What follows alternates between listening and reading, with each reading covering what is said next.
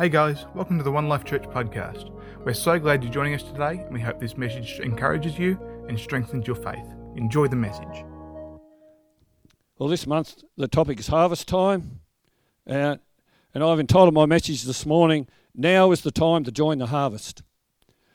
The first scripture I think of when I hear the words harvest time is John chapter 4, verse 35. Do you not say there are still 4 months, and then comes the harvest? Behold, I say to you, lift up your eyes and look at the fields, for they are already white for harvest.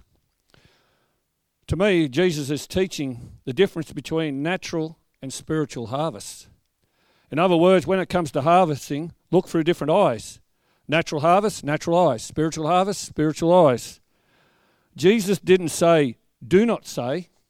He said to them, do you not say? You're saying that you plant a crop, wait 4 months, then come back and bring in the harvest. I'm not saying that you're wrong. That's how a natural harvest happens. That's how the natural realm works. I'm saying look up. Look up with your spiritual eyes and you will see a different harvest. The harvest of souls is ready now. Don't wait. Join the harvest now. He could be saying the same to us. Don't wait 4 months. Don't wait 4 minutes. Don't wait 4 seconds. Join the spiritual harvest now. There's a harvest ready now. And that's what Jesus was saying. He wasn't saying they were wrong. How far do we go when we witness to someone and we tell them that they're wrong? We don't go very far at all normally. The walls come up. He wasn't saying you're wrong. He's saying I have a better way to look at this situation. I'm going to expand what you already know. And I'm going to, enhance.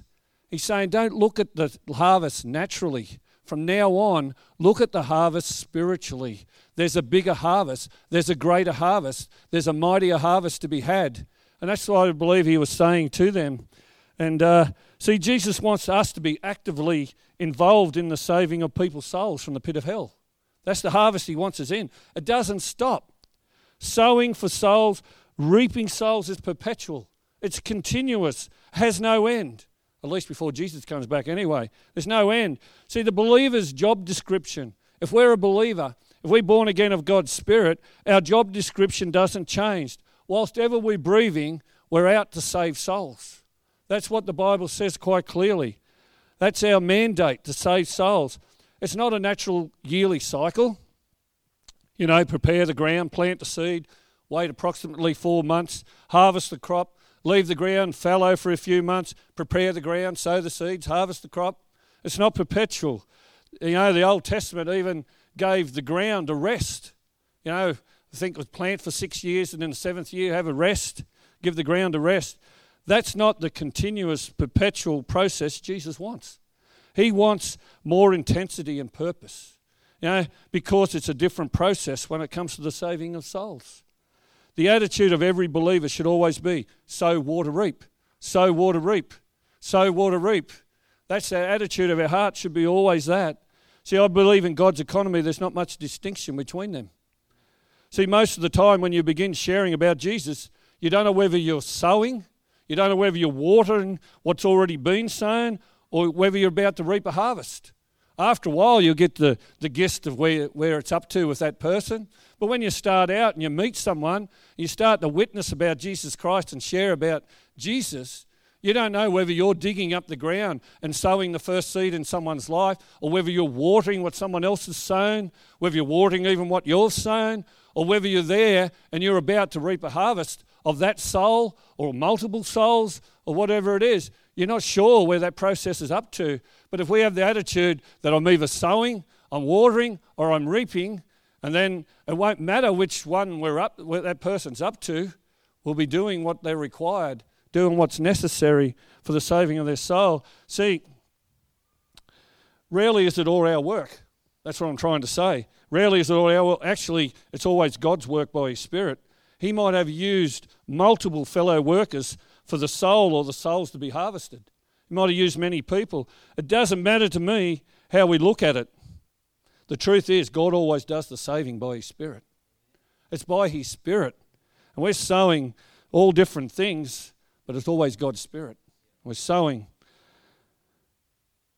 In John chapter 4, that's where we started. But I want to expand a bit more about this chapter, about how Jesus just went about the process of evangelism. I think it's a fantastic story. But I'll start from verse 6. He was on his way, actually, he was leaving Judea and he was going to Galilee, but on the way he passed through Samaria. But verse 6, now Jacob's well was there. Jesus, therefore, being wearied from his journey, sat thus by the well. It was about the 6th hour. A woman of Samaria came to draw water. Jesus said to her, give me a drink.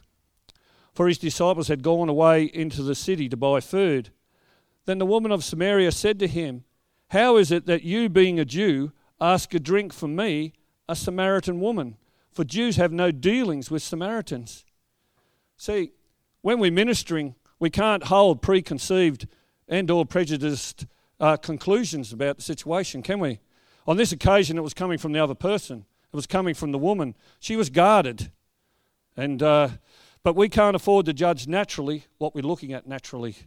We need to look beyond the natural. We need to look or discern spiritually instead. See, Jesus wasn't put off by the natural barriers. He didn't stop by the natural barriers. See, Jews have no dealings with Samaritans. He wasn't put off by that. A Samaritan woman at that. He actually pushed past the barrier, didn't he? He pushed back the preconceived ideas of the woman. He didn't have any preconceived ideas of himself. All he did was he just ministered into the woman's, ministered into her life. I'll go from verse 10. And Jesus answered and said to her, if you knew the gift of God and who it is who says to you, give me a drink, you would have asked him, and he would have given you living water. The woman said to him, sir, you have nothing to draw with, and the well is deep. Where then do you get that living water? Are you greater than our father Jacob, who gave us the well and drank from it himself, as well as his sons and his livestock? See, Jesus stayed focused on the main mission, didn't he? He stayed focused on the task here. He didn't get distracted by the voice of reason. See, that was the voice of reason coming in from the woman. Now, how are you going to get water out of the well? Are you greater than our father Jacob? It was all the reasons why Jesus couldn't get the water. He's talking about a different water here, isn't he? He's talking about a different situation. See, he was ministering into the woman's spirit by his spirit. He wasn't ministering or arguing naturally with the natural understanding. He wasn't arguing against the voice of reason with reason. He was ministering spirit to spirit. That's what he's doing. He was answering her questions with the life of his spirit. And we have the same spirit available to us. When we go to share the gospel, when we go to share the love of Christ with someone else, we have the same spirit on the inside of us. And too often we try to get caught up in vain arguments and wranglings and things like that, when we should be just ministering into the Spirit, ministering the life of Christ into the life of them. Every person has the life of Christ in them, but it's a matter of whether it's been overlaid with a lot of other stuff. It's up to us to allow God's Spirit to ignite his Spirit into someone else. And he's ministering into that. That's what he's doing the whole time. He's not getting distracted by the other stuff. Verse 13, Jesus answered and said to her, whoever drinks of this water will thirst again. But whoever drinks of the water that I shall give him will never thirst. But the water I shall give him will become in him a fountain of water springing up into everlasting life. The woman said to him, sir, give me this water that I may not thirst, nor come here to draw. There's still a spiritual disconnect happening here. They still haven't connected spiritually. The woman still was looking at things naturally. Give me this water so I don't have to perform this physical chore anymore. I don't have to carry water for my household anymore. I need this water. It'd be great if I don't thirst, but even greater if the household doesn't thirst, if we don't need water anymore. See, back in those days, as far as I understand, I'm no theologian or whatever of the cultures back then, but it was the women that used to carry all the water. And I reckon there would have been a lot of water required for a household. And she's saying, oh, this is great. It's a great idea if I can get good water like that I don't have to go to this well every day or twice a day. I don't know how many times they went. If I don't have to carry the pots, if I don't have to do that, what great water this is. She still hadn't connected spiritually, had she? She was still looking through the natural eyes. But Jesus still stayed focused on her. He still stayed focused on the main thing. He didn't get distracted by trying to explain this or that. He just kept ministering into her spirit. Let's read on a bit more. Verse 16. Jesus said to her, "Go call your husband and come here." The woman answered and said, "I have no husband." Jesus said to her, "You have well said, I have no husband. For you have had 5 husbands, and the one whom you now have is not your husband. And that you spoke truly." The woman said to him, "Sir, I perceive that you are a prophet." Now she's getting there, isn't she? She's getting there. They're connecting spiritually. And, "Sir, I perceive that you're a prophet." See, the original barrier of Jew and Samaritan is coming down. She's less guarded. She's opening up. See, he wasn't just an ordinary Jew anymore. He was a prophet. That in her eyes, that's what I'm saying. Jesus is bringing life. He's feeding her spirit, not just her intellect. He's not feeding her knowledge. He's not feeding anything else. He's feeding her spirit. "Sir, I perceive that you are a prophet." So the woman's coming on board. She's coming round. Verse 20 to 26, she starts to go deeper. "Our fathers worshipped on this mountain, and you Jews say that in Jerusalem is the place where one ought to worship." Jesus said to her, "Woman, believe me, the hour is coming when you will neither on this mountain nor in Jerusalem worship the Father. You worship what you do not know. We know what we worship, for salvation is of the Jews. But the hour is coming, and now is, when the true worshippers will worship the Father in spirit and truth. For the Father is seeking such to worship him. God is spirit, and those who worship him must worship in spirit and truth." The woman said to him, "I know that the Messiah is coming, who is called Christ. When he comes, he will tell us all things." Jesus said to her, "I who speak to you am he." See, the woman is now placing herself in a position to be taught. She's yielding, submitting, humbling herself. I want to hear what you've got to say. She's interested in what Jesus has got to say. She's now hungry for more. And just as she's doing that, the disciples turned up. Verse 27, "And at this point, his disciples came and they marveled that he talked with a woman, yet no one said, 'What do you seek?' or 'Why are you talking with her?'" See, it can often happen with us as well. You're sharing important message of the gospel with someone.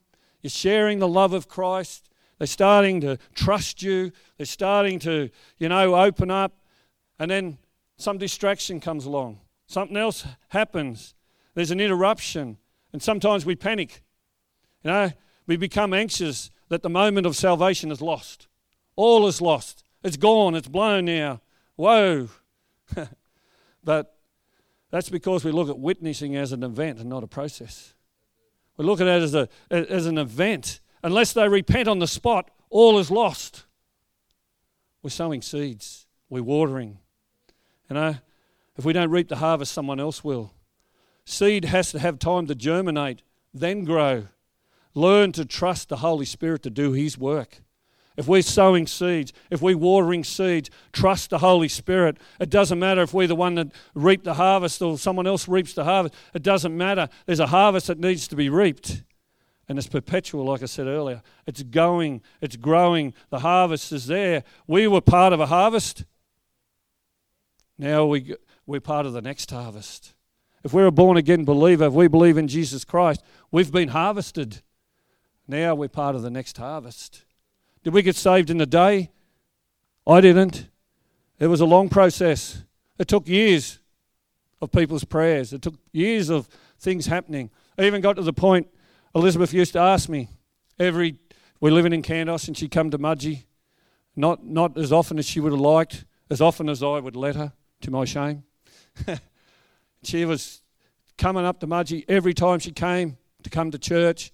She said, "Do you want to come?" And I'd say, No, I'm not going. I won't repeat what I used to say. But the thing is, one day she asked me and I said, yes. Yeah, I'll go. Then she turned to me and said, well, sorry you can't come, the car's full. She thought she'd blown it. She'd already agreed to take someone else, expecting me to say no. The obligatory, do you want to come? She said, oh, no, you can't come. The car's full. All is lost. No, it wasn't. It took another month or so. I eventually got there. Rest is history, as they say. But the thing is, the moment is not lost. Seed is not lost. Germinate the seed, or let the Holy Spirit germinate it. Keep pouring water on it. Keep praying. Keep sowing. Sow, water, reap. Sow, water, reap. Verse 28. The woman wasn't lost at all. The woman then left her water pot, went her way into the city, and said to the men, come, see a man who told me all things that I ever did. Could this be the Christ? Then they went out of the city and came to him. In the meantime, his disciples urged him, saying, Rabbi, eat. But he said, I have food to eat of which you do not know. Therefore the disciples said to one another, has anyone brought him anything to eat? See, natural thinking again. Disciples are into the natural thinking. They're blinded to the spiritual again. He's already got over the natural barriers with the woman. Now there's the natural barriers of the disciples kicking in. But she left the natural behind. She left the water pot there. She left the water pot, went into the city. Come see a man who told me all the things that I've done. Could this be the Christ? She wasn't distracted by the natural anymore. She went to the well to get natural water. She was running back to the city, I believe, with spiritual water. Come, see this man. He told me all that I ever did. She didn't mention that he was there for a drink of water. She got rid of the natural realm, the natural part of it, left the water pot. Come, see this man. Could this be the Christ? She would have been real excited, I'm sure. She wouldn't have just waddled in the town. I'm sure she got there as fast as she could. She had left, the disciples were into the natural, but this woman was into the spiritual. Verse 34, Jesus said to them, my food is do the will of him who sent me and to finish his work. Do you not say there are still 4 months and then comes the harvest? Behold, I say to you, lift up your eyes and look at the fields, for they are already white for harvest. I know we read that earlier. And he who reaps receives wages and gathers fruit for eternal life, that both he who sows and he who reaps may rejoice together. For in this the saying is true, one sows and another reaps. I sent you to reap that for which you have not laboured, others have laboured, and you have entered into their labours. Team effort, isn't it? Team effort. The reward is shared. See, it's not a competition for each of us to see how many we can get saved. It's a team effort. One sows, one waters, one reaps. Now there's a harvest for all to share. The reward is the same. No matter what we do, it's all in the obedience. It's all being part of the harvest, to be actively involved in the process. That's what we need to rejoice in. Hey, I was involved in that. That's what we rejoice. Share the joy, share the glory, rejoice together. There's a soul saved today. There's a soul added to the kingdom.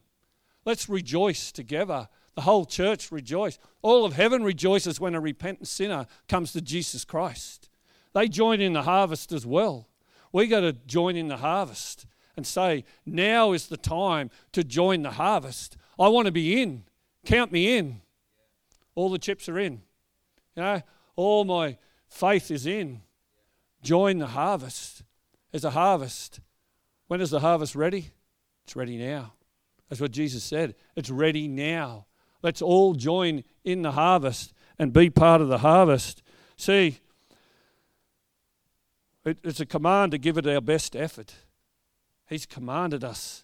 He's given us the tools. He's given us a voice. He's given us the gospel. He's given us his Holy Spirit. He's given us the boldness to do it. We just got to let it out. The boldness is on the inside. If the Holy Spirit lives on the inside of us, then the boldness lives on the inside of us. It's a matter of getting it past our head and just opening our mouth and declaring the word of God, allowing souls to be saved. And many of the Samaritans of that city believed in him because of the word of the woman who testified, "He told me all that I ever did." So when the Samaritans had come to him, they urged him to stay with them, and he stayed there 2 days. And many more believed because of his own word. Then they said to the woman, "Now we believe, not because of what you have said, for we ourselves have heard him, and we know that this indeed is the Christ, the Saviour of the world."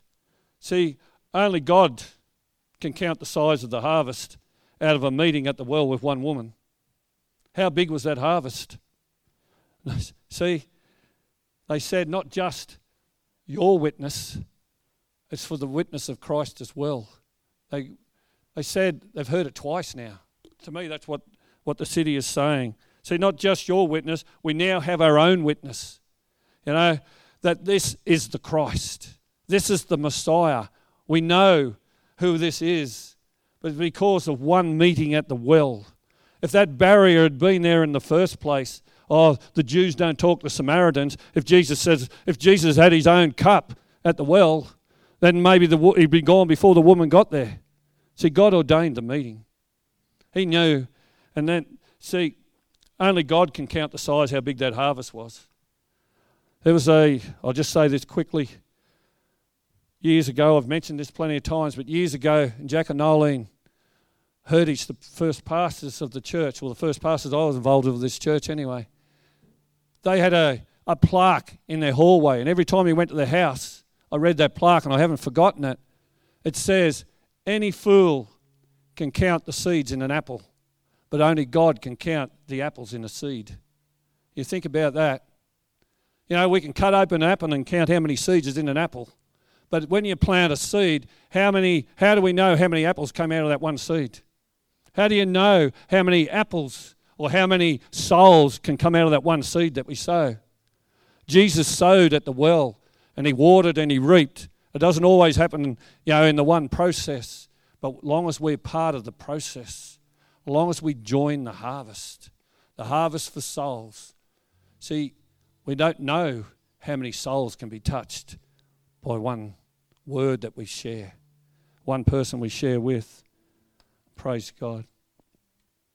If you're here today, you don't know Jesus as your Lord and Saviour. You don't know Jesus. I don't know everyone here. You know where you're up to. But if you haven't accepted Jesus as your Lord and Saviour, you haven't accepted Jesus into your heart, we need to do so. You need to accept Jesus as your Lord and Saviour. You need to ask him in. How hard it is? It's not very hard at all. You just say, "Jesus, forgive me of my sin. I thank you that you died on the cross for me. I ask you to come into my heart, and now I want to live your way. Teach me. Help me, Jesus, to live according to your way." Just go through the prayer. As the music starts, just go through the prayer. Say, "Jesus, come into my heart. Jesus, be my Lord and Saviour." When you do that, tell somebody. Tell the world. Tell somebody about Jesus.